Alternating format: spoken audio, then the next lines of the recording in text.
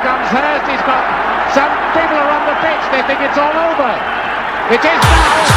It's clear. You are listening to the greatest sports show on the planet, The Season Ticket, on Dougie Stone Radio. In association with Inspired to Change Bristol, helping to get your life back on track. Well, welcome to the Season Ticket. It's Brimmo, Laddo, and all the boys. Now, I've got to say, before we get started, I played completely the wrong song. Lowey turned up halfway through that, started yapping away. So while if you're listening in on Facebook, because we're actually broadcasting live across the world on Facebook tonight as well, welcome along. Listen to these tickets. Brimmo, Laddo. Laddo is the good-looking chap. As you look on your screen, is on the very right-hand side. I can't see him. Yeah, he's not that good-looking, courtesy, in fairness. Harsh. So what we've got myself, we've got Lance, give us a wave, Lance. Dan, how we doing? Ash, Laddo, and we've got Lowey at the bottom. Lowey, good evening, how you doing? Good evening, Brimmo. I'm fine, thank you. Done. And Kirk, Captain Kirk's in, everybody, for his season ticket debut. How does it feel to be part of the Cool Gang? And mate, do you know what? I was never part of the Cool Gang at school, so for once in my life, I'm with the Cool Gang. That's why I work on my own in the cabin, because nobody loves me. Even the missus kicks you out of the house, doesn't she? So she does. You're right there. to be honest, Kurt, none of us were part of the Cool Gang, so you're in the right team. Brilliant. There you go. Let's have it. 2 hours of fun, absolutely. So you're welcome to Season Ticket. That was supposed to be NWA would express yourself, but what you actually heard was Arctic Monkeys When the Sun Goes Down. I have no idea why that happened, but it did. So there you go.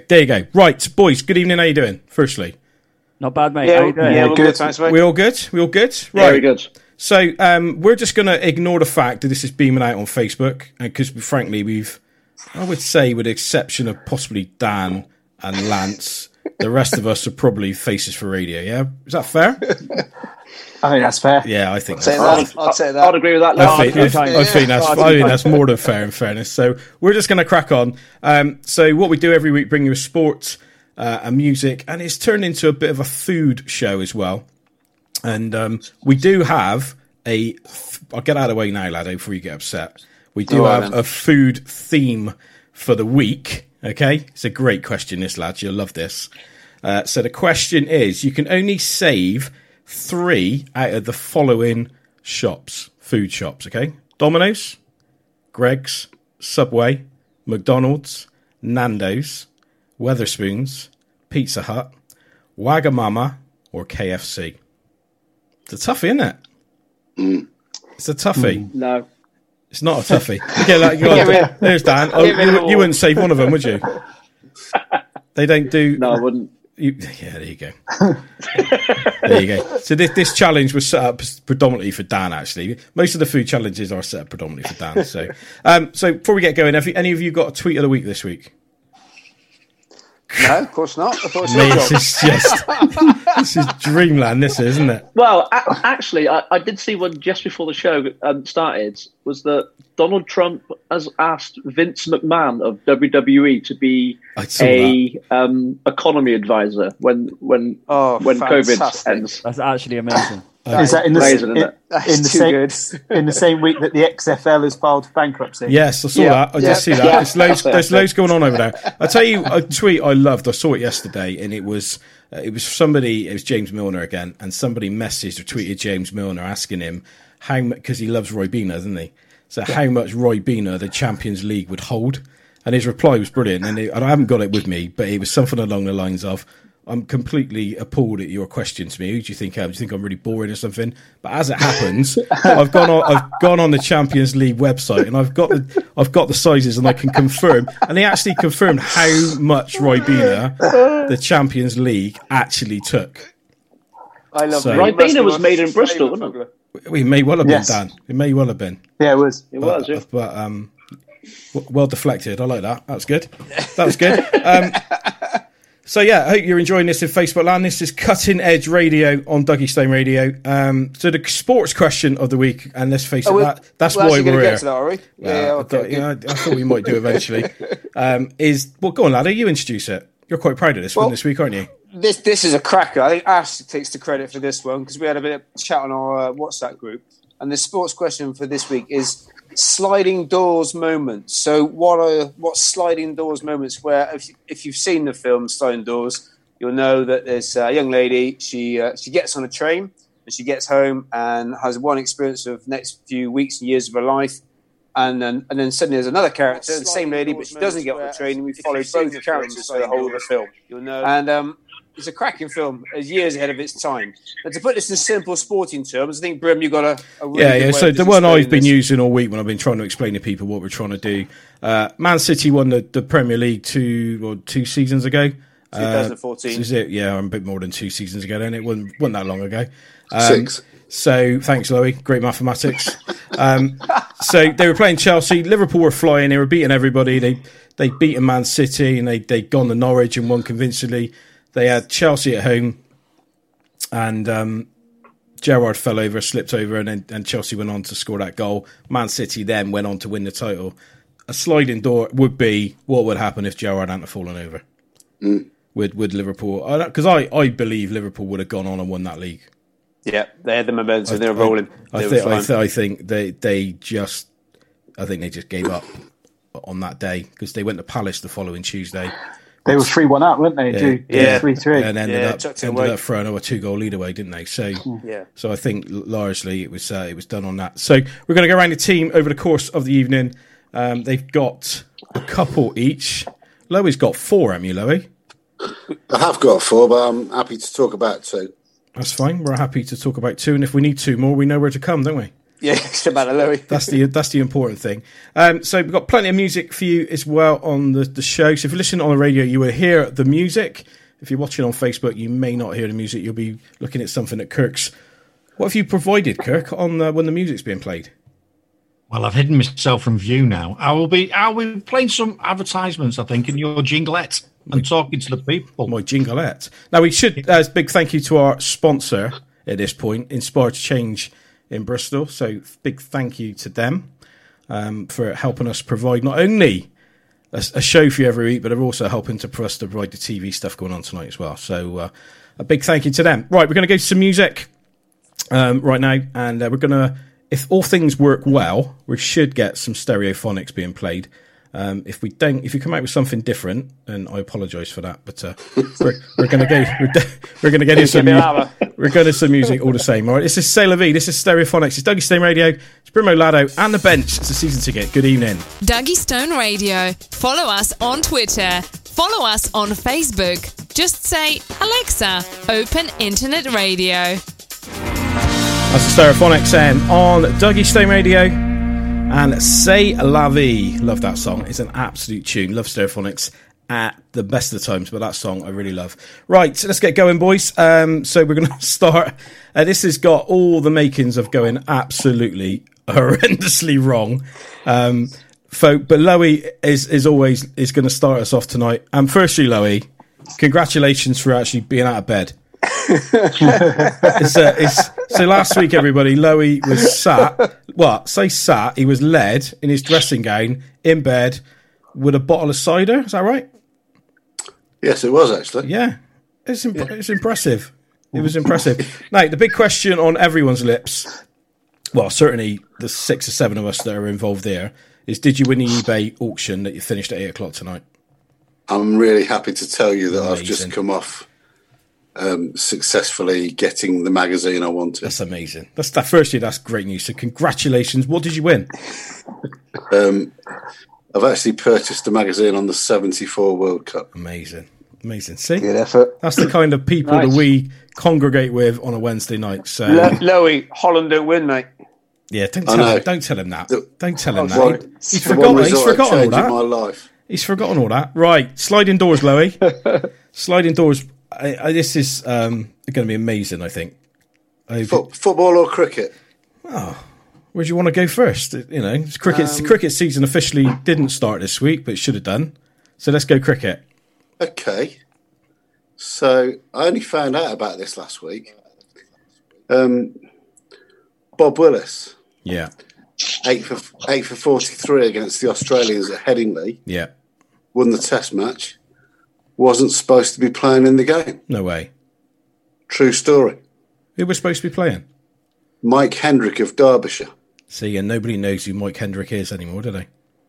Mike Hendrick was a very good seam bowler who played a few, well, I don't know how many tests for England. He played test cricket for England, but he just bowled slightly short of a length, and because of that, didn't get as many batsmen out as he should have done. No. I mean, Bob Willis, everybody talks about both of them and the contribution both of them made that day, but actually, Bob Willis arguably was the man of that match, really, wasn't he? He was incredible, wasn't he? That one spell of bowling was just on another level. Yes, it was. I mean, both of them's innings set it up, but Willis coming down the hill. So, if I can embellish the story a little bit. Yeah, you carry on. You carry on. The Testing County Cricket Board used to send out letters to say who was selected, and there was actually a letter sent to Derbyshire to inform Mr. Hendrick of his selection, but that letter got lost because although Bob was out of form and slightly under the weather, was absolutely desperate to play. So Bob was the main guy, though, wasn't he? He was the guy you would expect to play in that match, wouldn't he? Even though, yeah, I mean he got 300 plus Test wickets, didn't he? Yeah. So anyway, that's my cricket one. Yeah. Okay. Well, I'm just looking at Mike Hendrick now, and he did play a little bit for England, but not actually that much, did he? 20 Test for him. Yeah. So you could argue that had he played that day, A, England may not have won that Test match, and B, would Bob Willis have gone on to be a Sky Sports commentator? Don't know. Wonderful question. Sorry, Willis's spell in the second innings was stunning, but he got nothing in the first, did he? So, any chance Hendrick might have been better in that first innings? Stephen, I can't remember anything about the first innings. Willis, he didn't get any wickets. He had a good economy rate, but he didn't get any wickets. Both of them got them. You just done me like a kipper. Oh. So just got the internet, Lowey. So what happened was we decided we would get prepared for this tonight, so we didn't end up looking stupid. And Lewis fell at the first hurdle. But I can tell you, Mike Hendrick never played another Test for England after the 81 series against Australia. His last Test was on the 1st of September 1981. Okay. So that's what happened. Bob Willis obviously went on to have a very good career for England. Yeah. And he was an excellent commentator. I thought he was a superb commentator. Actually, is this Lowey's sliding door moment? Yeah, but Lowey don't seem to know anything about it. So I'm just trying to help the fella out a little bit. Thanks, Dan. Bob Willis was always better in the second innings, by the way. Right, Lowey. Let's move on to football. Yeah, let's move on to that one. Yeah, let's. I'd like to introduce a gentleman called Albert Roger Miller to you. Okay. Yes. Roger Miller. Yes. Roger Miller. Yeah. Yes. Yeah. Retired in 1988. At the age of about 78, wasn't he? At the age of 36, and Italia 90 went forward. The Cameroon squad was decimated with injury, particularly in the strikers area, and the Cameroon football president begged Roger Miller to get on the plane, and that's exactly what he did. Unbelievable, wasn't he? And Roger Miller was responsible, not entirely, but certainly contributed to Cameroon being the first African nation to go beyond the round of 16. Yeah. Yeah, no, definitely. I mean, he got two goals against another team beginning with C. So, what do you think would have happened to Colombia? Nicked the ball off Higuita, didn't he? Yeah, he did. Yeah, oh my goodness, he did. Poor Rene. So, do you know? I'm not trying to throw you under a bus, Lowey. I'm going to throw this open to the whole room. Do you know what his final career stats are, Roger Miller? Roger Miller played 77 games for Cameroon. He did, you're right. He did. And he scored 43 goals. He did. But do you know what his career stats are? His club career stats. Oh, blimey. Yeah, I'm not trying to throw you under a bus. I just explained that. I just opened it up. So Roger Miller played 666 games and scored 405 goals. That's not too shabby, is it? It's all right, isn't it? He'd have got on a Rovers team, Ash, I reckon, don't you? Just about. Did he score at USA 94? Did he score in 94 as well? In the World He Cup? was player, wasn't he? Yeah, I think he did, Not, not against Russia, 5-1, was it? 94 World Cup. He was 42 years of age at the at that World Cup. Wasn't there a story that he was a lot older than they actually said he was as well? He scored against Russia, yeah, you're right. He set a record as the oldest goal scorer in a World Cup tournament. Yeah. He set the record in 90, so he beat his own record 4 years later.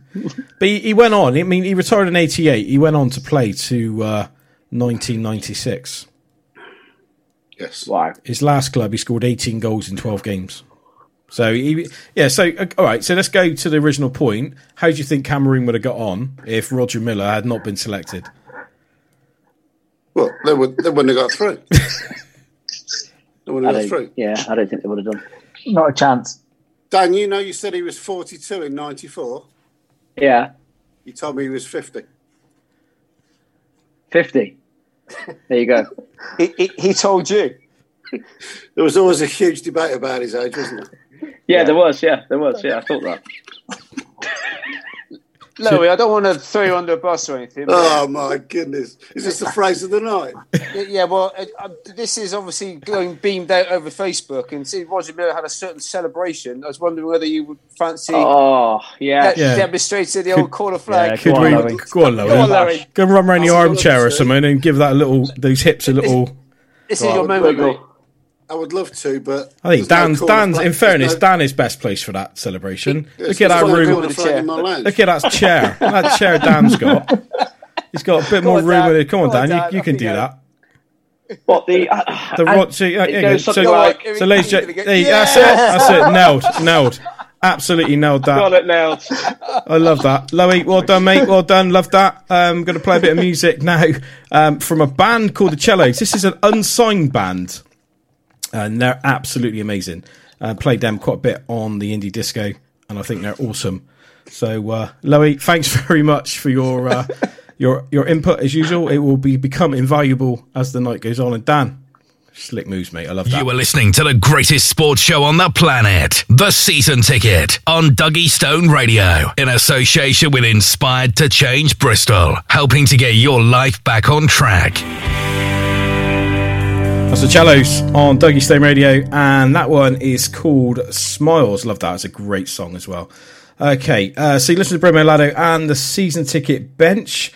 We have got all the guys in situ. So Ash is up next with his sporting sliding doors. So Ash, how you doing? You okay? Turn your mic. So I turn you up. That probably helped, wouldn't it? How you doing, Ash? You okay? Yeah, good, thanks. Do you know what? I've got about 7 more buttons to press at this point than I normally would. So I'm not too stressed, really. But you all right, Kirk? Are you okay over there? Yeah, no one can see me. That's all right. Okay. I'm all right. I'm all right. Boys, can you see Kirk? Yeah, we can see Kirk. Yeah, that's fine. That's all right. Good, mate. Looking captain. Makes no sense on Facebook, but hey, we're not worried about them. We're just getting on with our thing. So Ash is in. So for those of you who never listened to the Season Ticket before, possibly won't again, Ash covers American sports for us and various other things. And so, yeah, you all right, Lowey? Yeah, it's good as go. A little move around. Okay, Ash, so go on It's in. warming up. What are your sporting sliding doors? I have gone for 2. I've really enjoyed this week. I sent it to you guys earlier. That I spent quite a lot of time looking this up, actually. It was quite interesting. I've gone for one which I touched on in last week's show in terms of my disappointment. So I'll start with that one. I've got the Koeman incident in Rotterdam in 1993, and I talked about it as a disappointment. So I'm going to play out the scenario that Koeman did get a red card. He was sent off. It wasn't a penalty because I watched it again this week. It was just outside the box. Yeah, it was marginally, wasn't it? It was. he got himself sent off in that game, but England go on to win that game 1-0. Chris Waddle was one of the substitutes that night, and he came on late on in his England career and scored a late winner for us in Rotterdam. And then we went over to San Marino and won the last game comfortably and qualified top of the group. And we actually went through ahead of Norway in that qualifying group. So that's Norway went through. The Dutch didn't make it, so that team never got to the World Cup. But we got there instead. Obviously, we were coming off the back of a really exciting Euro 92 under Graham Taylor, but we got our way over to USA 94. Is this a parallel universe? Yeah, this is, Ash, you've really put some thought into this. I'm loving this. Go on, I've had a great time. Keep going. So we've gone through. This is our sliding doors moment. So Graham Taylor's kept his job. Okay. We've gone to USA 94, but if you can take your mind back, in 1994, 93-94, Newcastle got promoted to the Premier League. Yeah. I think Andy Cole finished with 34 league goals that season in the Premier League. So then suddenly, Graham Taylor's gone to a World Cup in 1994, and we've got Alan Shearer and Andy Cole up front. And the game's changed a little bit. David Batty has had a cracking year as well at Blackburn. So he's now. Does Phil Neal go as well? Still, he still goes. Laurie Mack's there over in America. Laurie McMenamin still wearing his big coat. Square ball Batty though. Pardon, Batty's gone instead of Carlton Palmer. Okay, yeah, all right, that's better, I guess. Square ball Batty though. And it's got such a big knock-on effect now. This sliding doors moment. We've gone into a group with Nigeria, Argentina, and Greece. So we've gone into that group. We've drawn with Argentina and Nigeria, but we've won our other game against the Greeks, and we've gone through on 5 points. Ash, you should have put effort into this, mate. A bit of preparation. So Lowey, this is what we were expecting. So we've really gone through as one of the best third place teams as well. So we've scraped our way through the group. But then we played Brazil in the first knockout game, and we get knocked out in that round. I was convinced we were going to win the World Cup then. Yeah, so was I. I'm a bit disappointed now. This is an even bigger story. I haven't finished yet, boys. We keep going, and then if you Graham Taylor's still got his job because obviously he's got us through. He hasn't done quite bad enough to lose it. Euro 96 is in England. Yeah. We haven't had to qualify as a host nation. You're going to ruin my life now, aren't you? No, I am going to ruin your life. All right, so my sliding doors moment now is that we've gone through to Euro 96 and we lose to Switzerland. We've not got out the group. Scotland beat us 2-0 at Wembley. Oh, yeah. No. Gary McAllister's penalty went in and Stuart McCall scores a second. And instead of the Gaza water bottle moment, they got dentist, an iron. Yeah. There's an iron brew moment with Stuart McCall and a can of iron brew. The summer's over. We're out in the group stages. Badil, Skinner, everything doesn't happen. That's my best summer, Russ. Can't believe you said that, mate. Yeah. One of my best summers. So Koeman got sent off, and it ruined Euro 96 for us all.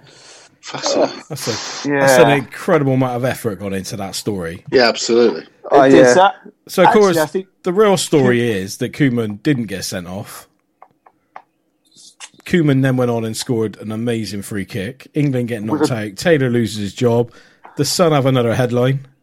The turn it, or whatever it was. Turn it. And we covered it a little bit last week, but that was one of the most amazing bits of TV I think I've ever seen. Phenomenal. On at that level, a manager of a national team allowing a TV company to come in and watch his every move and do all that kind of thing. And how he calmly just goes up to that linesman and after that incident and just says, "I was just saying to my bench, I think that decision just probably cost me my job." Just as cool as class, you like. That was class. Yeah, it was. It really was. It's so quotable, that documentary as well. Yeah, it's amazing. Do we not like that, wouldn't it? Is that what it's called? Yeah, something like that. Yeah, that's incredible, Ash. So England sort of do all right in the World Cup in '94. Let's face it, if we'd have gone to the World Cup with Graham Taylor as manager, we would have had an atrocious team and we would have had an abysmal summer. Yeah, there's no two ways about it. You cannot but think that decision actually probably benefited England in the long run. Yeah, I think it probably did. Yeah, it probably did. So have you gone into the same level of detail with the second? I have, yeah. Is that? Oh, Yeah, I'm no. impressed. Boys, are you all the rest of you, are you all bricking it now? Laddo's going to run off in a minute to the toilet to rewrite this. On that last one, I was looking at all the pots and everything where you got put in for qualification. It's interesting. I've got my second one though. I've got before people. I've got the summer of 1978. Yeah. Argentina have just won the World Cup as a host nation. Diego Maradona has not been selected for his home World Cup. Gets him very angry. Harry Haslam, manager of Sheffield United, is gone over on a scouting mission. Yeah. And I don't know if many people know this, but there was a fee agreed actually with Maradona's club at the time. There was, yeah. Argentinos Juniors to sign for Sheffield United in the summer of 1978. That's true. There's a few sort of grey areas around the stories. It's pretty much confirmed that it was agreed. It only really fell through when the Argentine military got involved, and the fee was set at £150,000, and they wanted to double it to £300,000. That's right. The interesting thing for me is Sheffield United were a second division side at the time as well. Yeah. And actually, they initially agreed the fee with the military, but then pulled out when they didn't want to start becoming involved in the politics of the situation.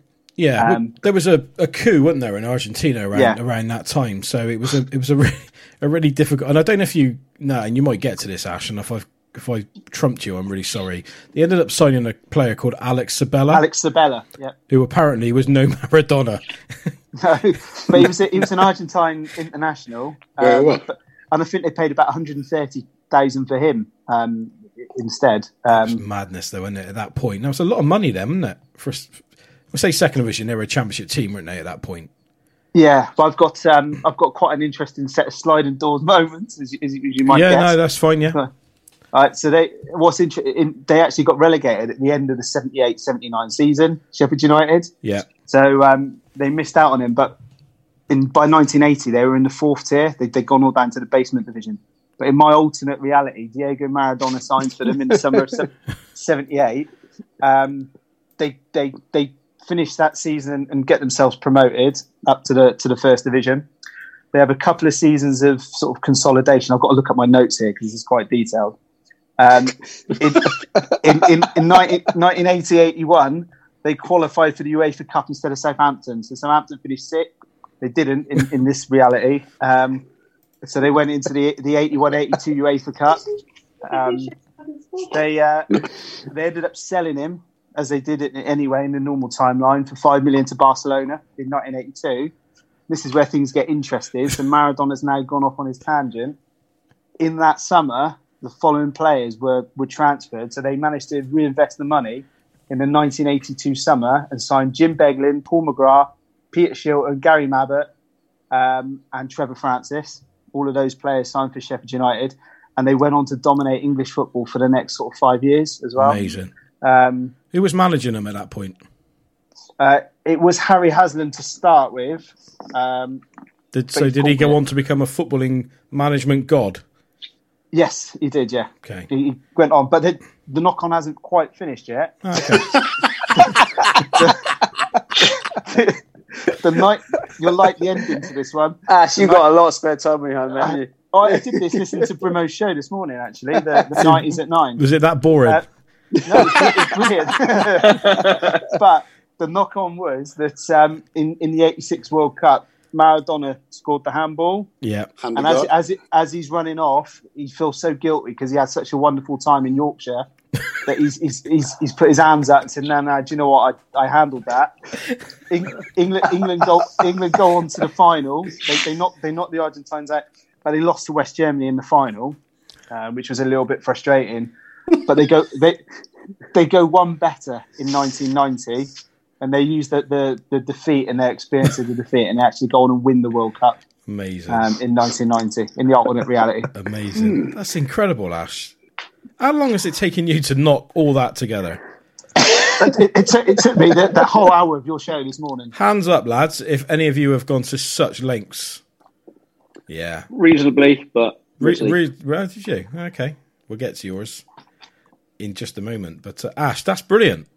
That's brilliant. So not only was Maradona turned out to be a good guy, Yeah, he was a nice guy. Yeah, he's a good bloke, but he had a bit of Yorkshire justice to go with it as well. Can you imagine Jeffrey Boycott at that if there was a bit of Yorkshire? Don't do that up, Yorkshire. I like it. That's a dreadful impression, in fairness. But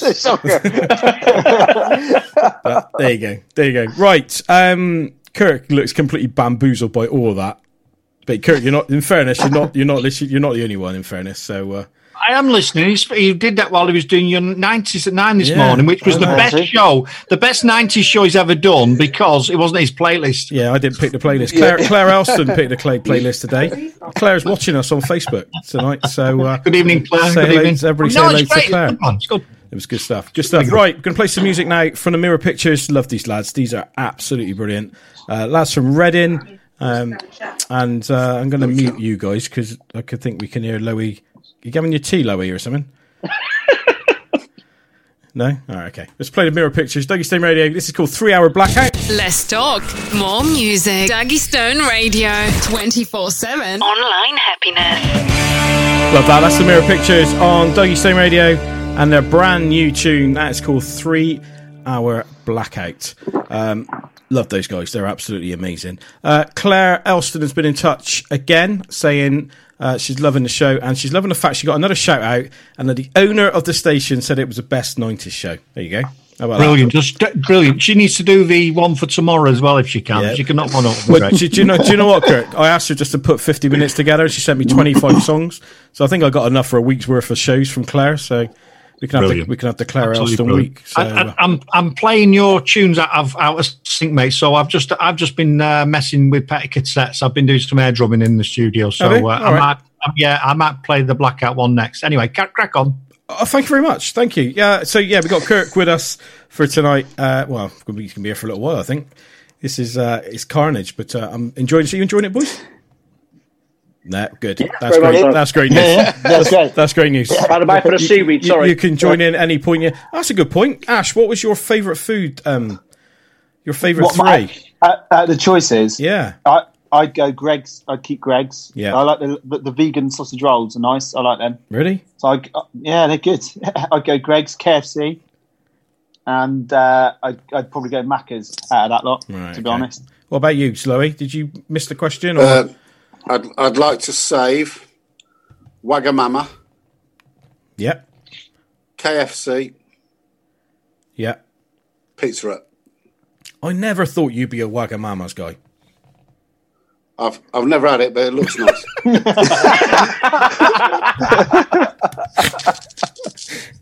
Brilliant. Right. I like it, Lowey. So we've had a message sent in again. Dan's getting quite good at this now. For sending me stuff during a song break when I'm about to read something out on the radio. So somebody called Joe tweeted, "My husband purchased a world map, gave me a dart and said, throw this and wherever it lands, I'm taking you for a holiday when this pandemic is all over. Turns out we're spending 2 weeks behind the fridge." So I like that. Like that. It's good stuff. Right, Lance, you're up, mate. Hello. How we doing? I'm not bad, mate. How you doing? I'm all right. I'm good, thank you. I'm really good. So, again, congratulations on another amazing night, Friday night on the Rock Show. Thank you very much. It was brilliant. It was a pleasure. It was brilliant. Yeah. I was properly getting into all that. That Black Sabbath, going out with 3 songs back-to-back from Black Sabbath, that's a little bit filthy. Yeah, I'm not too sure how I'm going to follow that up. No, I don't know. Honest, but I don't know how we'll see what we can do. How are you going to beat that? I just don't know. But, hey, good stuff. Right. Cheers. Sliding doors. Sliding doors. So, first one, we go into the world of boxing. And it's August the 26th, 2017, and it's the money fight between Floyd Mayweather Jr. and Conor McGregor. Yeah. Floyd Mayweather comes in 49-0, arguably the best of all time. And Conor McGregor, of course, comes in, the notorious Conor McGregor comes in as one of the best in MMA, in the UFC. It's one of the biggest spectacles in the history of sport. In modern history, anyway. The build-up was electric. It was like WWE on steroids. Those 3 press conferences, they were everywhere, that happened around the globe. Honestly, the amount of smack talk like they were giving each other. It was all done. These things are built up to the hilt, aren't they? But that was just on another level. The fight turned out to be a bit of a letdown in the end, but obviously not for both fighters. You know, both fighters don't come out as losers because of the amount of money that was involved. Yeah. McGregor didn't lay a glove on Mayweather, but my sliding doors moment is, what if Conor McGregor beat Floyd Mayweather?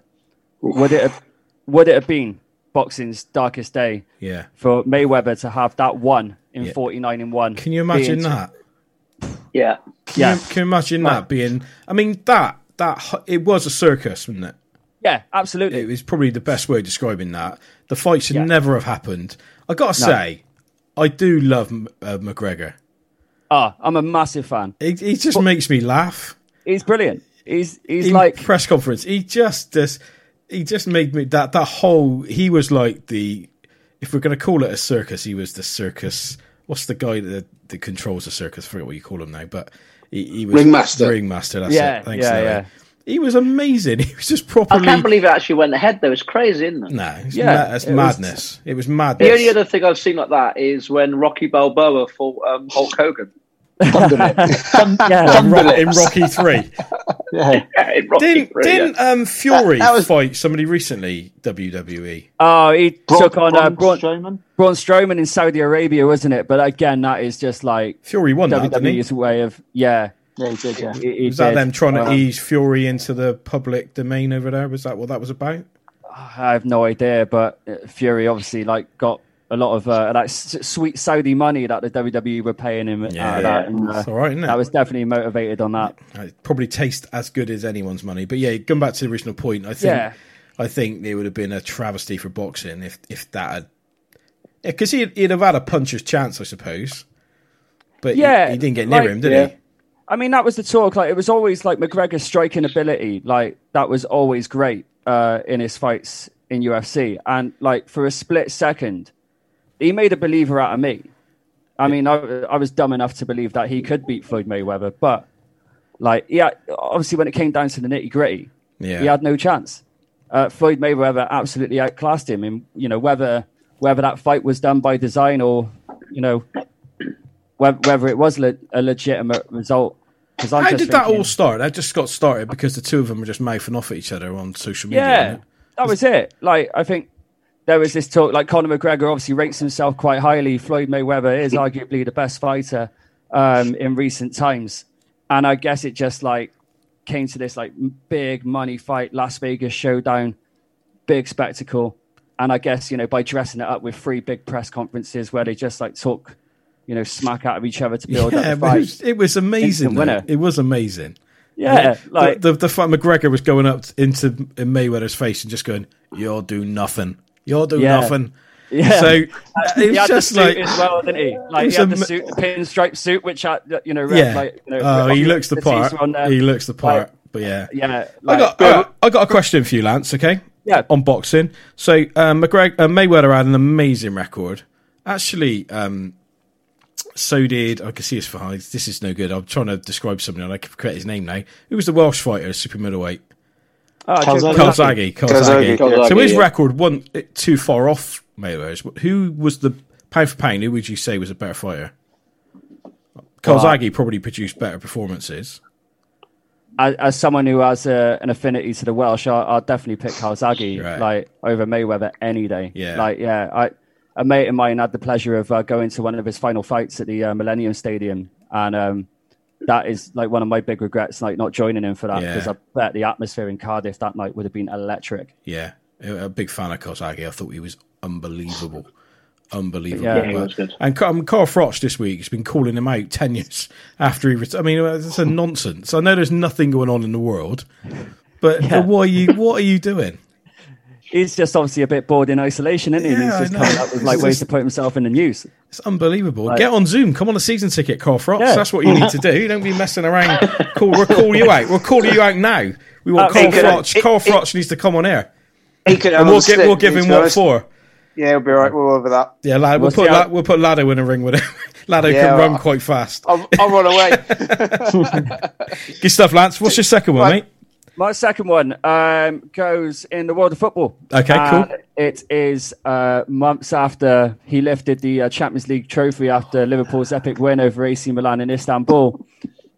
Yeah. Steve Gerrard shocked the world of football by handing in a transfer request with them. Yes. After a year or so of a battle with the club in terms of contract negotiations, Gerrard got frustrated, finishes off the season, wins the Champions League, and Chelsea were on the prowl. Yeah. He was virtually done, wasn't it, with Chelsea? Yeah. I remember seeing it come through, like, Sky Sports News.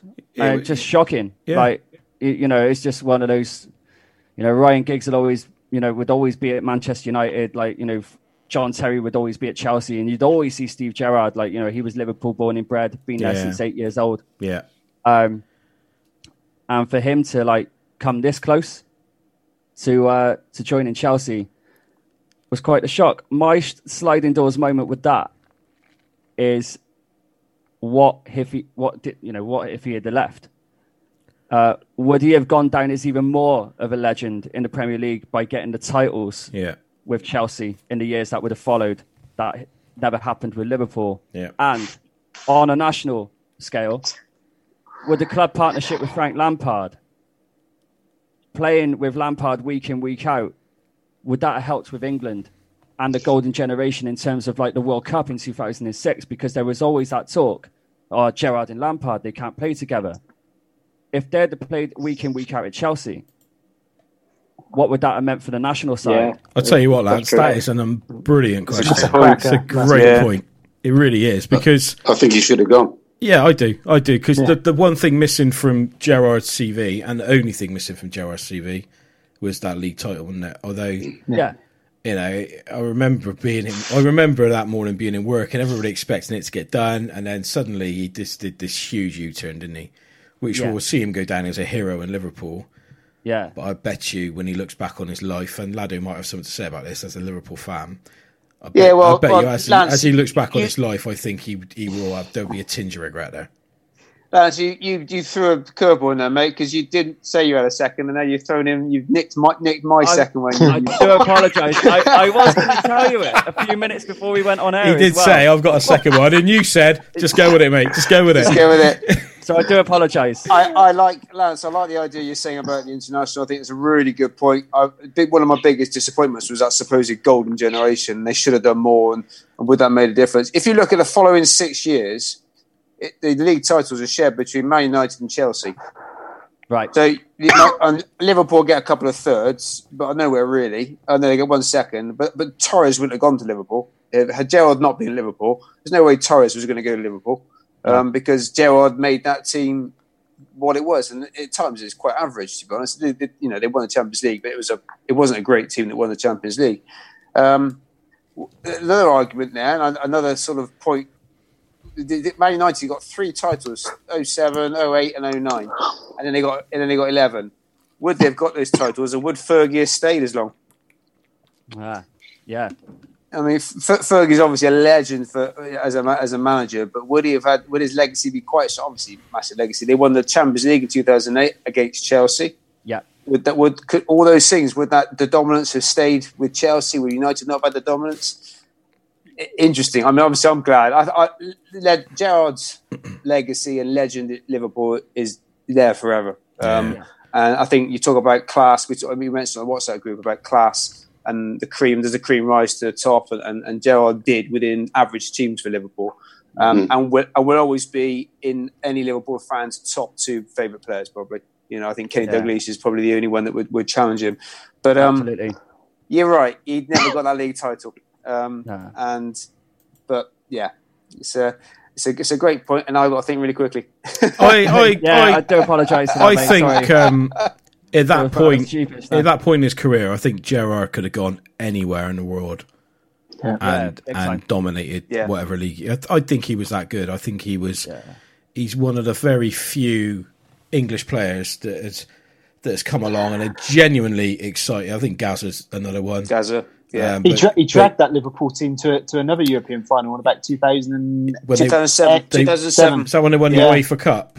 No, they lost the Champions League final again. They lost to AC Milan in 2007. Yeah.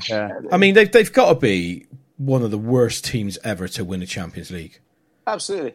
Yeah, I mean, there was Steve Finnan started for him and Jimmy Traore. Yes, so I was just going to say, how has Traore got a Champions League winners medal at the end of that? Exactly. Schmeitzer, Lance, that is there was magic in the air that night, wasn't there? There definitely was. I mean, like Laddo, you say about Gerrard being one of Liverpool fans, like top 2 players. He's one of my all-time favourites. I'm not even a Liverpool fan. I loved watching Gerrard play. Same. I'm exactly the same. The same. I thought he was absolutely unbelievable. Unbelievable player. Right. Good stuff. That's great. Love that. Right. So we have some more music. What are you dancing around for? Let's have it. Right, Slender Pins. Lance, you'll like this, even though you can't hear it, but which is a bit of a bummer for you. But you know what it is? That's just the way life is, isn't it? This is a band called the Slender Pins. You check these guys out; they're absolutely unbelievable. You'll love it, I promise you. Nice one. Right, Slender Pins, Dougie Stone Radio. This one's called "Where's the Money?" Dougie Stone Radio. We're freaking rocking.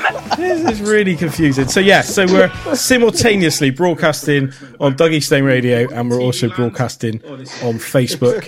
I did look on the Facebook feed, and we've had about 20 comments, but I think most of them are Kirk. Brim, can you just reassure the audience that Lowey's all right?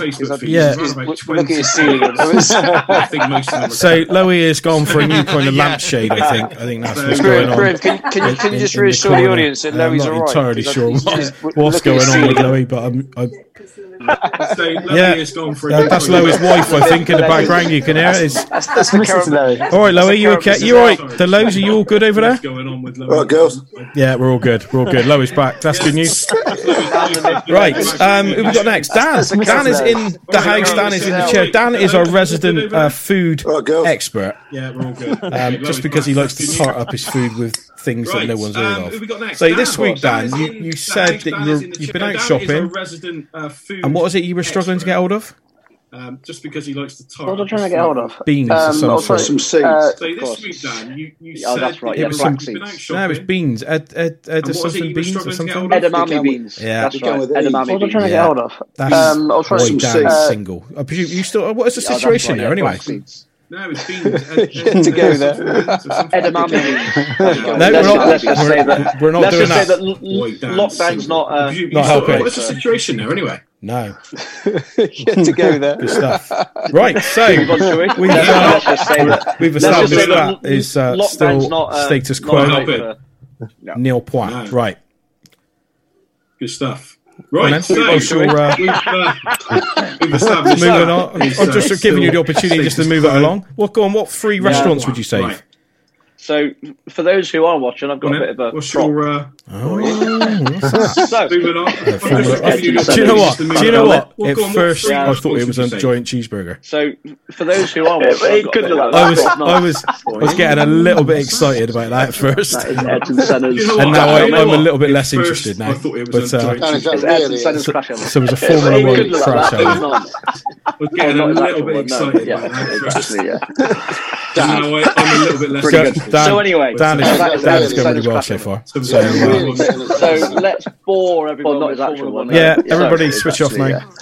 However, just mute us. Pretty good. So anyway, it's a great story. I believe it has massive repercussions for everyone with sports records. Everybody switch off now. So, however, just mute us. However, crashes off. This is a great story. I believe Imola. It has massive in 1994. I remember watching it as a kid here.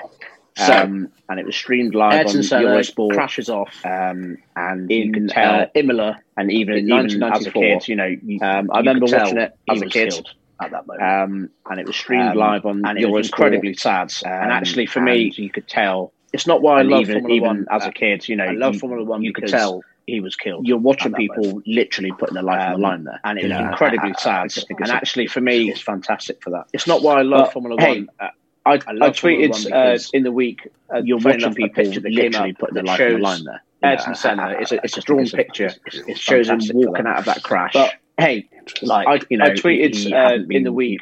Funny enough, a picture that came up that shows now 1994. It's a drawn picture. Senna was already triple world champion. He just moved to Williams. And the car was hard to handle the first 2 races. He didn't actually finish the first 2. Now, 1994, he crashed out. Senna was already triple world champion. He just moved to Williams. And the car was hard to handle the first 2 races. He didn't actually finish the first 2. Was nowhere near the third race that he crashed out on. And that season, his co-driver was Damon Hill in the last race of the season. I'm sure would admit himself. Yeah.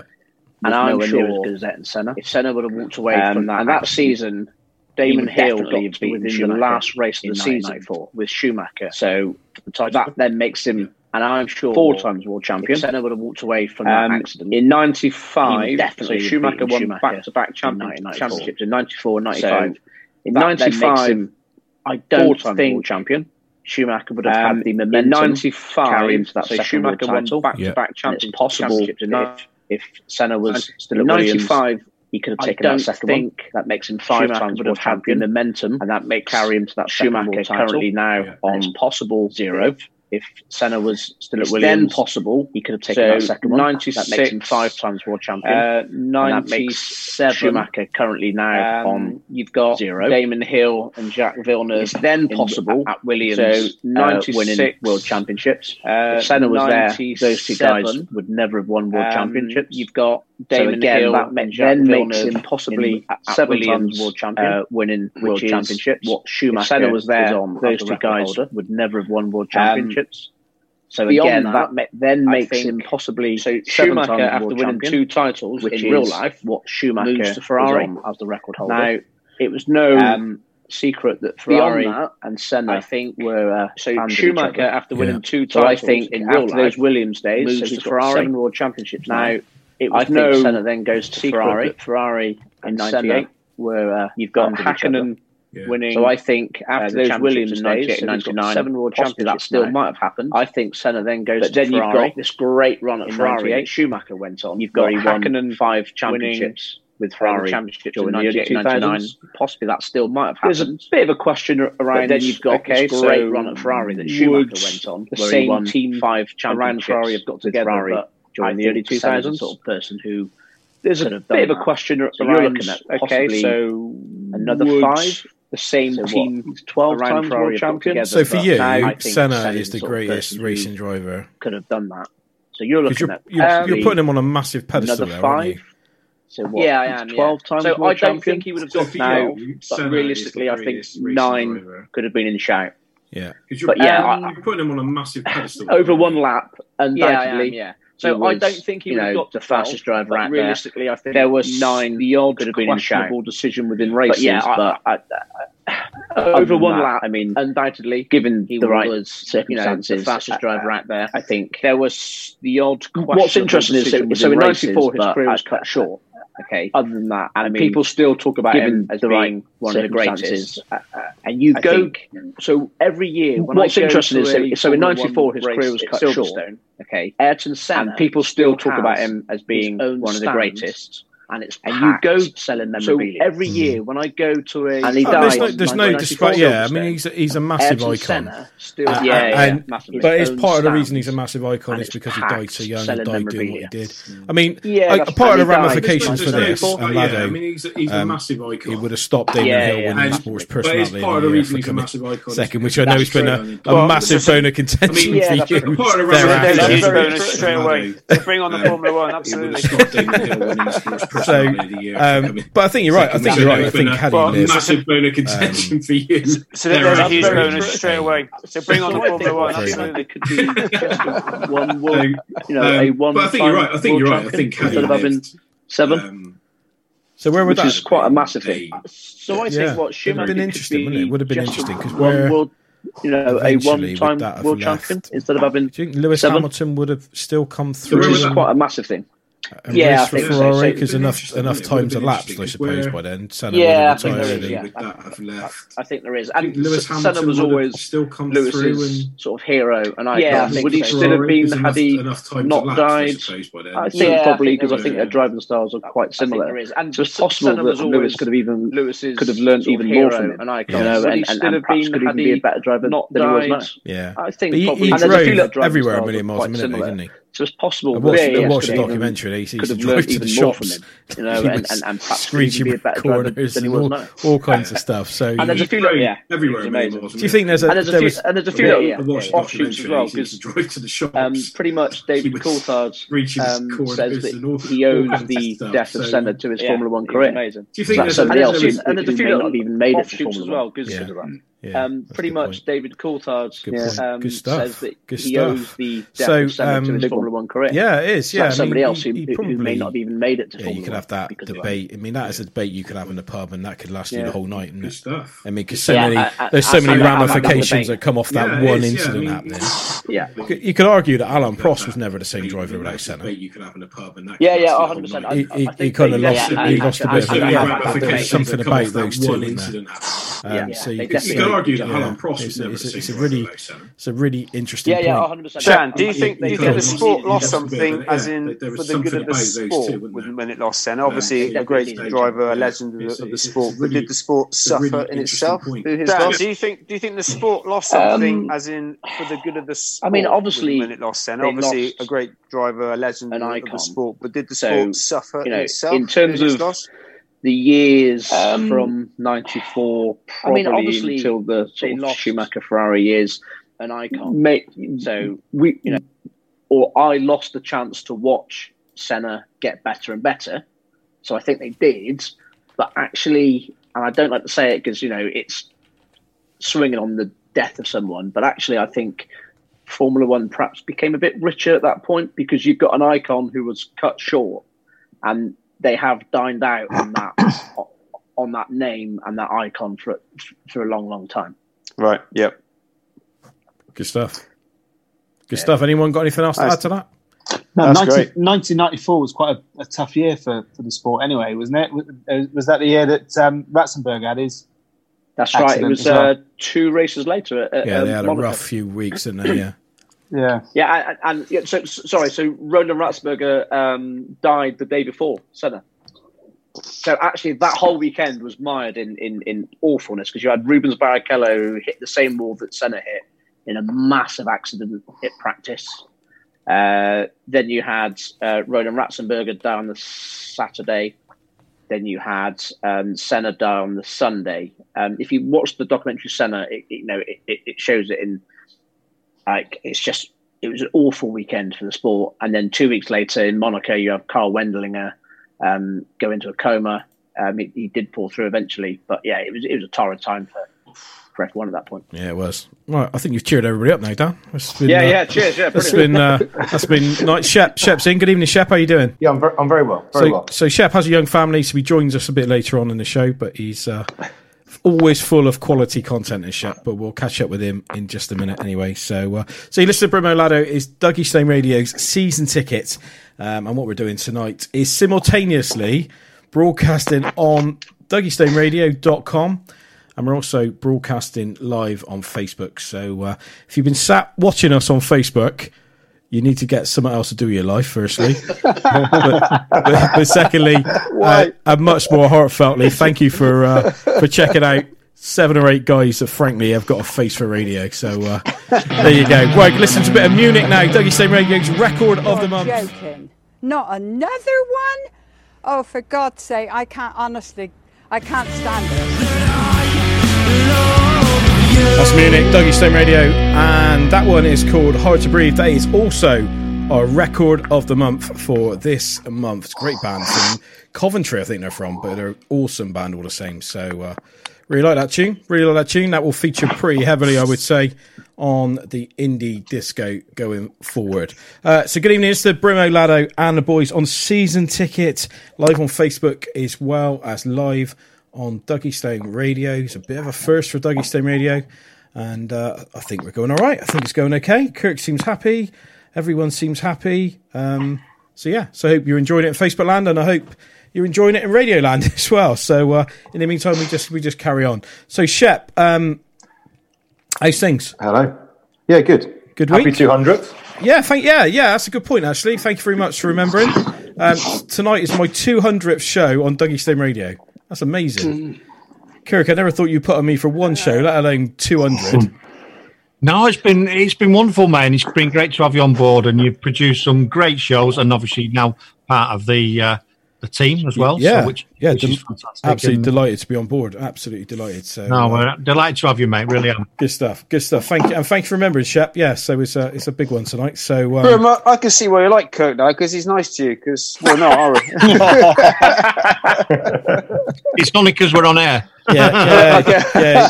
He'll ring me later on, and it'll be a completely different story. But anyway, it's all good. It's all good. Bloody rubbish.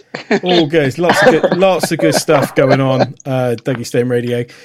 So Shep, so we're doing. What are we doing? We're doing sliding doors. Sliding doors. Yes. So you've got a good one. I know you've got a really good, cool one.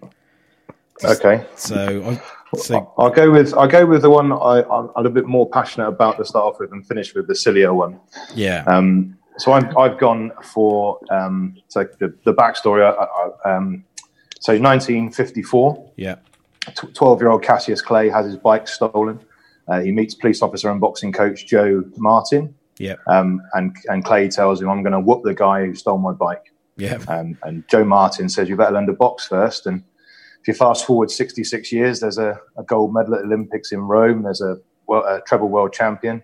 There's a conversion to Islam. There's 37 career knockouts in 61 fights.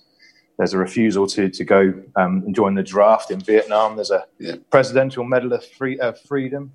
And then obviously Sports Illustrated and BBC Sports Person or Sportsman of the Century. So my sliders is his bike's still there when he goes back. Yeah, I know. So, you know what? There's a lot of motivational speakers that have got nothing to speak about if that bike doesn't get nicked. Because the amount of people you go and see speak, and all they do is regurgitate what Muhammad Ali said or Cassius Clay said, is unbelievable.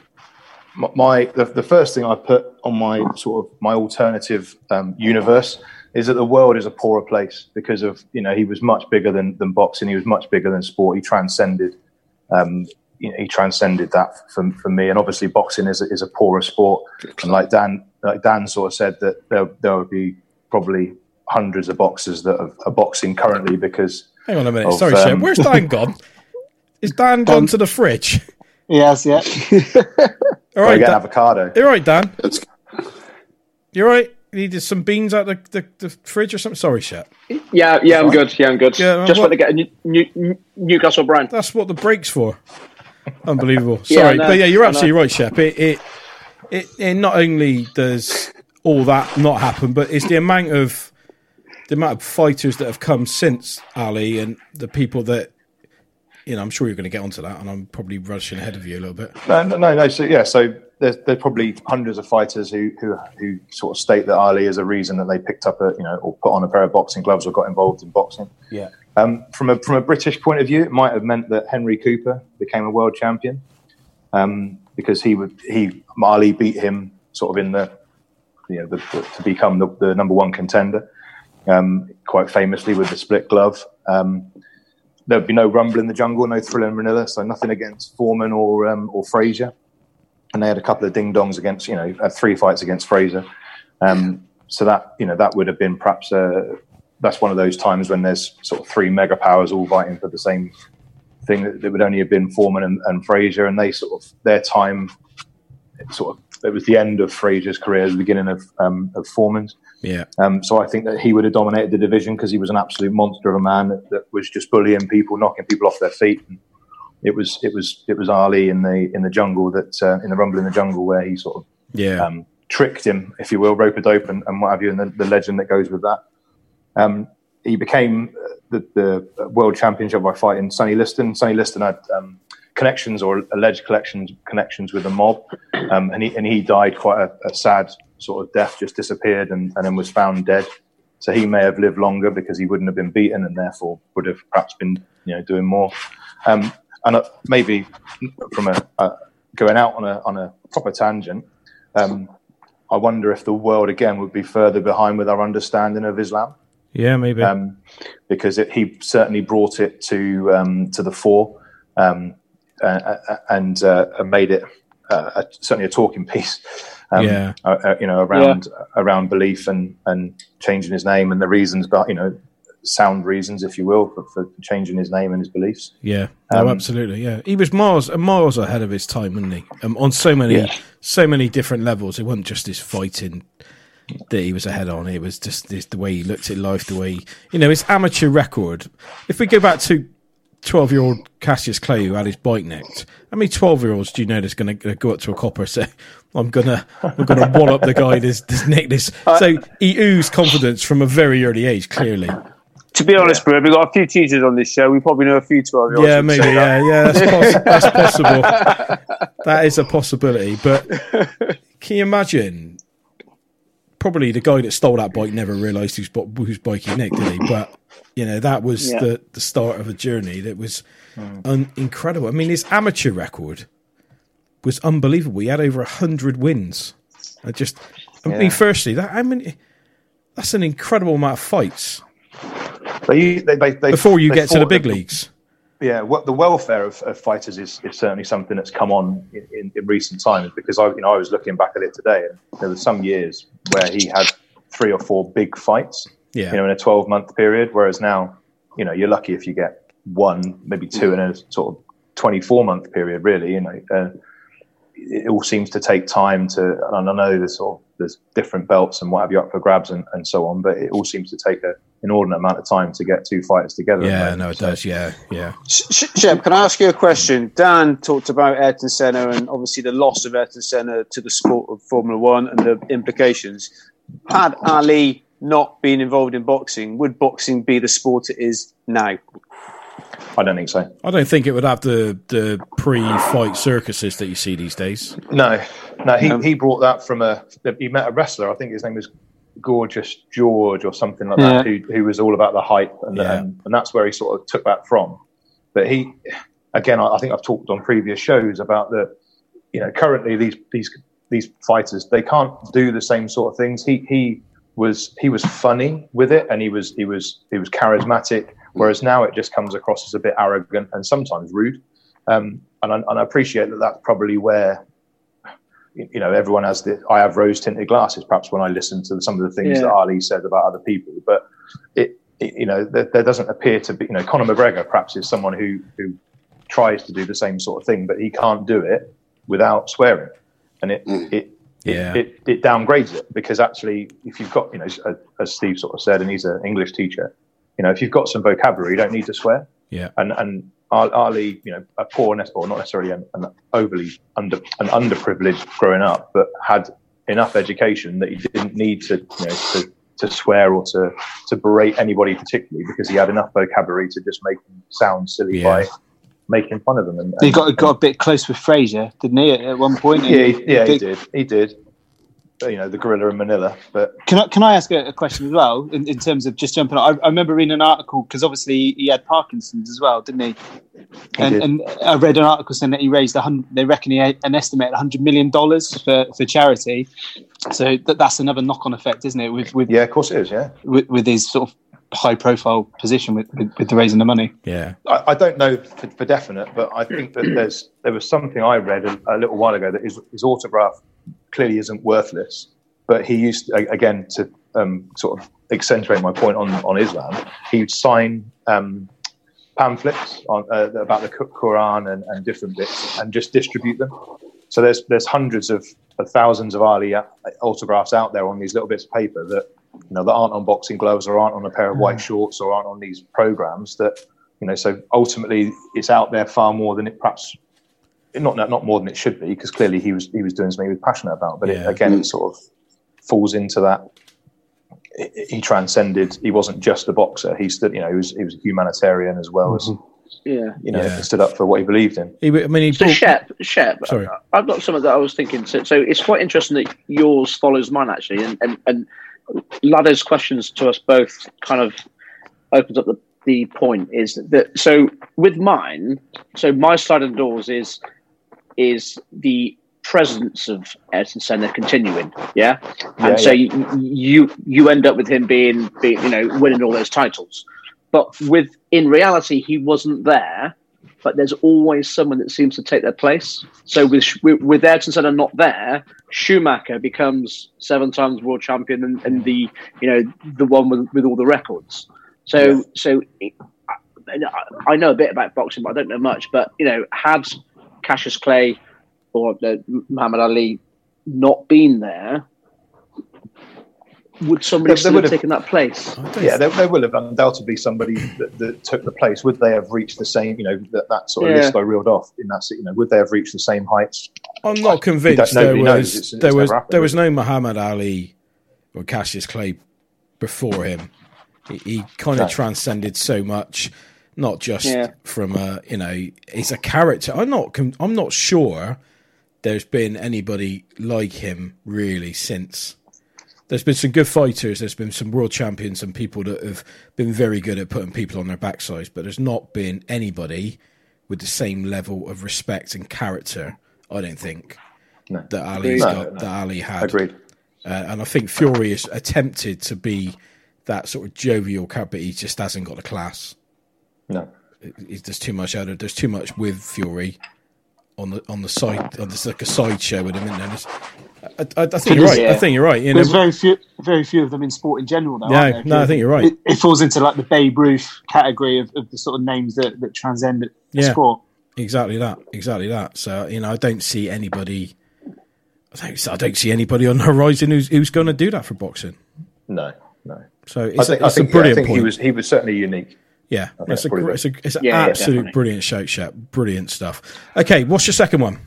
My second one, 2007 World Cup. So England are smashed 36-0 by South Africa in the pool games, and following alleged players' revolt, they process or sort of drag themselves through the quarterfinals against Australia, the semi-final against France, into the final against South Africa. Nobody gives them a chance. At half-time, South Africa are 9-3 up. It's not a classic, it's fair to say. Less than 3 minutes into the second half, some sublime skill by Johnny Wilkinson puts Mark Cueto in about 6 inches of space, and he goes over in the corner. The TMO judges that his foot is in touch, and I watched it again over and over again today, and I still can't see it. I think that there's probably an element of rose-tinted glasses again. Yeah. But if his left foot is slightly smaller, this would have turned the game on its head. So my sliding doors moment is if he didn't have a growth spurt in his left foot particularly, he would have scored that try. Johnny Wilkinson was playing at 10, would have easily converted it from wide out. We're 9-10 up then in a game where we've sort of struggled to keep a foothold in it. There were 7 players, I think, on the field at that time that had played in the 2003 World Cup final. Yeah. So I think the old guard would have come together, would have shored up a little bit, and we would have been back to back, or the first ever, and the first ever back to back champions, World Cup champions. Yeah. The sort of the knock-ons, if you will. Excuse the rugby pun. Something that we've talked about again, and I know Laddo is a coach and obviously is a teacher as well. But the players giving players responsibility would have happened a little bit earlier. So we're talking sort of 13 years ago when this happened, and we've only just come into a stage when it's sort of cool to let the players decide on what they want to do. Maybe that has happened. It would have happened already. Johnny Wilkinson probably wouldn't have gone to Toulon because his star would have been so bright, and therefore probably would have burnt out, because that's the type of character what we know about Johnny Wilkinson in that period of time. Yeah. I think the biggest one again though is where South African rugby would be. We've and I've spoken before in the past recently about the black captain in Khaleesi. Yeah. Where would that rugby be? Would it still be, where it is, or would it have been sort of very much the dated rugby that we were used to? They bludgeoned us in that sort of 36-0 drubbing, but they didn't come anywhere near sort of scoring a try in that final. Certainly not as close as we did, or as Mark Cueto did. So I blame Mark Cueto's left foot. Fair enough. I mean, it's 15-6, wasn't it, that final? So it wouldn't have. Yeah, no, it was. It wouldn't have won us the game in that. But you're right. You're absolutely right. I mean, there would have been a complete difference in the way England played that the rest of that game out if they'd have scored at that point. But firstly, what were England doing even being in that final that year? It was shocking. They were shocking. One of the most unbelievable. There's up there with Jimmy Chori winning the Champions League medal, that isn't it? Surely. I sat in that pool game against South Africa. I sat there with my mate, and we had our England shirts on, and our other two mates who had their South African shirts on. And it was the most miserable sporting event ever, to sit there while South Africa absolutely mullered us. And so two mates, you know Sean, some of you will know Sean, and he wasn't shy in letting me know about it either. No. He's about, yeah, that was a proud day for them, wasn't it? So they went on and won it. But yeah, you're absolutely right. Again, Shep, that it would have changed a few things, wouldn't it? It would have changed a few things. Yeah, it would have. It would have made my 2007 a lot nicer. Yes, yeah, absolutely. No, definitely. Good stuff. Two brilliant ones again. So looking forward to the next one, because we got the man of the people. Laddo's up next with his two sliding door moments. Can't wait. It's going to be, look at those boys. They're absolutely buzzing. They're not off, aren't they, over there? So, I'll tell you what, let's listen to some petty cassettes on Dougie Stone Radio. I love this song. This is an absolute tune. This one's called Don't Lock the Door. It's petty cassettes, Dougie Stone Radio. You are listening to Brimmo on Dougie Stone Radio. We're freaking global. Absolute tune. Absolute band as well. Brilliant stuff. Don't Lock the Door. Petty cassettes. Did anybody catch Friday night? We do a live at 7. Now, I know Lance won't have caught this because he had been listening to his show at that point, but on the Facebook group, we've got a little thing now going, Artists at 7, where we get an artist or a band to come on, and they just take over the group in much the same way as we've done tonight. And we had David from Petty Cassettes come on last week, and he was unbelievable. He was absolutely brilliant. So if you get the opportunity, go and look back through the Facebook group, Dougie Stone Radio group. You'll find that performance, and it was absolutely brilliant. Great stuff. Right, food question of this week was, which 3 would you go for in terms of, you can only say 3 of the following restaurants, we call them restaurants really, Domino's, Greggs, Subway, McDonald's, Nando's, Wetherspoons, KFC, Wagamama, as Lowey went for because he likes the sound of the name, and Pizza Hut. Mike Lees has been in touch. KFC, Greggs and Nando's. Wormy, he can't pick between them. He just wants to keep them all open. Emma Sand. No. Emma Sand says Domino's, Nando's, KFC. Marcus Hudd, KFC times 3. Nick Elston, Spoons, KFC and Greggs. Adrian Tyler said, yeah, I'll be the same. Hazel Potter, maybe Wagamama and Greggs, but really they could all go tomorrow and my life would be none the worse. That's a terrible opinion. Ed Kemmerly, McDonald's, Domino's, KFC, substitute local bakers for Greggs. People are getting a little bit fancy. They're putting things on the list that aren't available. Mark McBurney, remember Mark used to come on and do a bit of boxing for us. Domino's, Subway, KFC, Greggs, Mackie D's and Nando's, says Gary Marks. Will never intentionally be setting foot in Spoons again after what's gone on recently, correct. Cassie Jane Marshall said something similar, but she would go for Wagamama, Pizza Hut and Greggs. Fidel Bohill, Nando's, Wagamama and Subway. Liam Summers, do I have to pick just 3? Yes, Liam, that's why you got diabetes. Stephanie Dunn, Nando's, Wagamamas and McDonald's. What are you going to go for, Shep? Well, those 9, what would you go for? I'm going to go Nando's, Greggs, and I'm going to go Wetherspoons, because where else can you drink acceptably at 10 o'clock in the morning? So that would be mine. Bristol Airport. You cannot go on a bona fide away day without starting with a Spoons breakfast. No, absolutely. It doesn't matter what the sport is. I think that just has to be that. So, Laddo. Yeah. Okay. Sorry, Lance was going to speak then. Sorry. I was just going to say, you didn't come around to asking me, but on the strength of their cheeseburger pizza alone, I'd save Domino's all day. Them times 3. Really? Cheeseburger pizza? Cheeseburger pizza, it's out of this world, mate. Check it out. So I can confirm the cheeseburger pizza is on another level. There you go. Yes, Kirk's my boy. Sounds horrific. Got it. It's nice. There's a voice. There's a voice. Hi, that is. Yeah. You don't get a ramekin at Domino's, do you, Dan? That'd be no good to you, would it? Do you know, this conversation has got Kev Chubb written right through it, hasn't it? He's missing out. All right, Kev could do 15 minutes on this one question alone, I reckon. Anyway, Laddo, it's not a food show, is it? It's a sports show, so come on. We try to be a sports show. You tried to be. The rest of us don't. It's just you. So, what is your sliding door moment? You want to be a food show. Okay, I've 2005.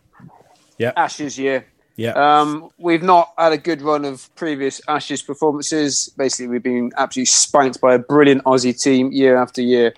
But we're feeling a bit more confident this year. We take them on. We're a bit more aggressive in the one-day series before. We get some wins. Things are looking good. So we go for the first test at Lords, and the usual thing happens. Glenn McGrath, he's got the Indian sign over England, takes our wickets, wears us down, and they win the first test. They've only got to draw the series to retain the Ashes, so it's not a good start. Second test at Edgbaston, in the warm-up, playing touch rugby, Glenn McGrath steps on a loose cricket ball and twists his ankle. He is then out of the test. His replacement, his name completely forgets me. Lowey, who's his replacement? Come on. Michael Kasperovich. Kasperovich comes in. He does a worthy job, certainly with the bat at the end as well. But England somehow, in what was, for many people was the greatest test match ever, managed to win that game. Go to Old Trafford, Glenn McGrath's bat. We draw the game. We probably should have snatched it, but Glenn McGrath's bat, so we don't win when he's playing. Then we go to Trent Bridge. Glenn McGrath, different injury. I think it's an elbow or shoulder injury. We win again, the Trent Bridge game, and then all we got to do at the Oval is to get a draw, which we managed to do. I think the weather helps us out, doesn't it? And we retain the Ashes we regain the Ashes for the first time since the 80s.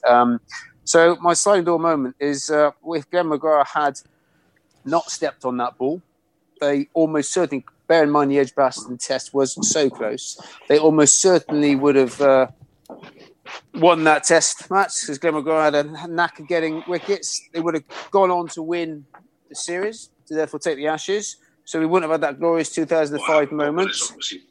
But the question is, what would have happened later on, I guess, in 2007? And that was a shambolic 5-0 stuffing. Would we have been better? Will we be resting our laurels post-2005? Would 2007 be better? Who knows? But I'm certainly glad that he did step on that ball because that was an unbelievable series. And I went to that first test match at Lords. But, really? And talking about McGrath, just a little thing. I don't know if any of you have been. You've got the nursery pitch just next to it. Yeah. And in the warm up, when I was there on the second day, McGrath and Warne were bowling at a single stump, one of the stumps that bounced back and come back up, and they were just taking the mickey out of each other. Warne was pitching it about 5 foot outside and knocking it over, and McGrath was getting further and further back, and they were just pinging it every time. And there must have been about 3,000 people just watching them hit single stump. Those two were just amazing, weren't they? They were just amazing. And I just didn't think we could beat Australia with those two playing. They were just a different class. The England team were literally just stood warming up, just staring at them. They were beat. They were beat just watching them. It was unbelievable. Yeah, it was. Working in India for 3 months during that test, and the Indians just gave us no chance whatsoever, and it was amazing to be able to win. It was great I think it's great for English cricket so far as the interest, because the knock-on effect, I guess, within clubs and with the interest for the sport and the profile and certain characters. That KP made his debut as well, didn't he? I think in that. Well, they gambled, didn't they? They joked that maybe he dropped the Ashes because he did a few early drops, didn't he? I think in one of the early Test matches. But then obviously he came good. He got a brilliant. Certainly in that last test, he batted almost through, didn't he? 158. Brilliant, unbelievable. Which guaranteed England could at least get the draw and regain the Ashes. So so just that one small moment. That ball had been literally, a few inches the other way, he wouldn't have stepped on it, and that would have changed probably English cricket history. Yeah. So it's an unbelievable, brilliantly selected sliding door, Laddo. I have to give you that. I nicked it from you, but yeah. I know. But I mean, it is true, isn't it? I mean, McGrath plays in that second test and is 2-0, isn't it? I think so. Yeah. I think so. He was in such good nick at that point as well. It was probably in the form of his life, wasn't he? Yeah, and we don't recover from that because that second test gave us the momentum. We nearly won the third one, and then we get the fourth one. So, that's all at the moment. Good stuff. My second one, which I'm not able to do my Stevie G transfer. Okay, so we all know my favourite athlete, Usain Bolt, is a bit keen on football. And in 2018, he tried to sign for an Australian football team, and he played some games, and it wasn't too bad. You know, it's certainly a real love of sport. What we're not aware is, as a child, when he went to one of his earlier schools, his speed. He was playing cricket, and his speed was noticed on the cricket pitch. The coach advised him to go to track and field, and he's never really looked back. You know, winning in the end 8 Olympic gold medals, because one of them was taken away because of one of his teammates was treated with drugs, but just become the absolute legend of the sport, you know, with his world titles, Olympic golds. So my sliding doors moment would be this. He's playing cricket. He's not noticed for his speed, because cricket coaches are probably noticing for their batting or their bowling or their fielding. He doesn't go to athletics. Usain Bolt, therefore, doesn't go into athletics. Yeah. Right. What do we have? 2008, Richard Thompson wins the gold medal at the Beijing Olympics. In sprinting terms, I've heard of Richard Thompson. You would have known him, but probably not many people outside of the world of athletics would have heard of Richard Thompson. In 2012, Johan Blake wins both the 100 and the 200. And Justin Gatlin gets a silver medal 8 years after he won his gold in Athens. 2016, Justin Gatlin wins his second Olympic gold medal. So he's got an Olympic silver and Olympic gold medal. So the knock-on effect of that, you know my feelings on Mr. Gatlin, is that... You're not keen, Steve, are you? Not keen. So what happens is the public lose all interest in the sport. They lose faith because his drug cheaters won double Olympic gold medals. They lose all interest in the sport. They remove athletics from the Olympics, and therefore athletics is fighting with squash to become an Olympic sport again. Wow. So one of my favourite tweets of this week was... Wow. My favourite tweet of the week actually came from Usain Bolt, and I forgot about it earlier on. And it was a picture of him winning the Olympics, I think it's in Athens. Social distancing, yeah. Okay. Social distancing. So he was miles ahead, That and then he great. just put social distancing. I thought it was just amazing. And he was slowing down with 10 metres to go. Yeah, he was something else, wasn't he? He was really something else. He was something. I mean, I've said this before. The sport needed him, and the sport do need superstars because of the struggles it has with the cheats. But yeah, absolutely. I wouldn't like to see my sport have not had those years of him there, because he just gave so much. As we talked about Senna, we talked about Ali. You know, he's up there for me. Yeah. So I think it was Beijing, wasn't it? Yeah, it might be right. I'm not entirely sure where it was, but it was a great tweet anyway. Good stuff, Laddo. Laddo, just quickly, your mention of Senna then, have I actually slightly turned you on to F1 this week? I don't think so, Dan. No, Dan, but you can't help but admire what Senna was. He was an absolute legend of the sport, and it's also in respect. Dan just feels the need that he needs to turn somebody on to something, doesn't he? So I think, I think that's where that's going. So, Stuggy Stone Radio, Brimmo Laddo is a season ticket. Bit of music coming up from the Cavs. These are a really good band as well, that you lads won't be able to hear. But anyway, there you go. Dougie Stone Radio. We're freaking rocking. Okay. So Kev's not with us this week, but we're going to read out his very quickly. We're going to read out his. Have you got him there, Laddo? Yeah, I've got him here. We haven't got long, so you have to be really quick on it. Yeah, so Kev's a big rugby league fan, as we know, and his question is his sliding doors: what if Jason Robertson is not persuaded to switch codes in October 2000? Shep, would we have won the World Cup without Jason Robertson? On evidence, no. No, I mean, a year later, he is brilliant for the Lions, isn't he? He's absolutely brilliant for the Lions, and then 2 years after that, wins the World Cup. Certainly changed not only his impact on the pitch, but his impact. Johnny Wilkinson says about it in his autobiography. The impact Jason Robertson's professionalism into training. Yeah. Johnny Wilkinson wanted to be like him, so he saw what he was doing. Goes, right, I need to do that. So Jason Robertson raised the standards within the England camp, which was quite forward-thinking camp in many respects. So that's a cracker. Yeah, that's an absolute cracker. So very. Yeah, maybe England doesn't win the 2003 World Cup, and we still haven't won one. Cool. Good stuff. And it also means I wouldn't have a cup to drink out of. There you go. That's the most important part, Shep, as well, isn't it? Nothing gets more important than that. Did Kev give one or two?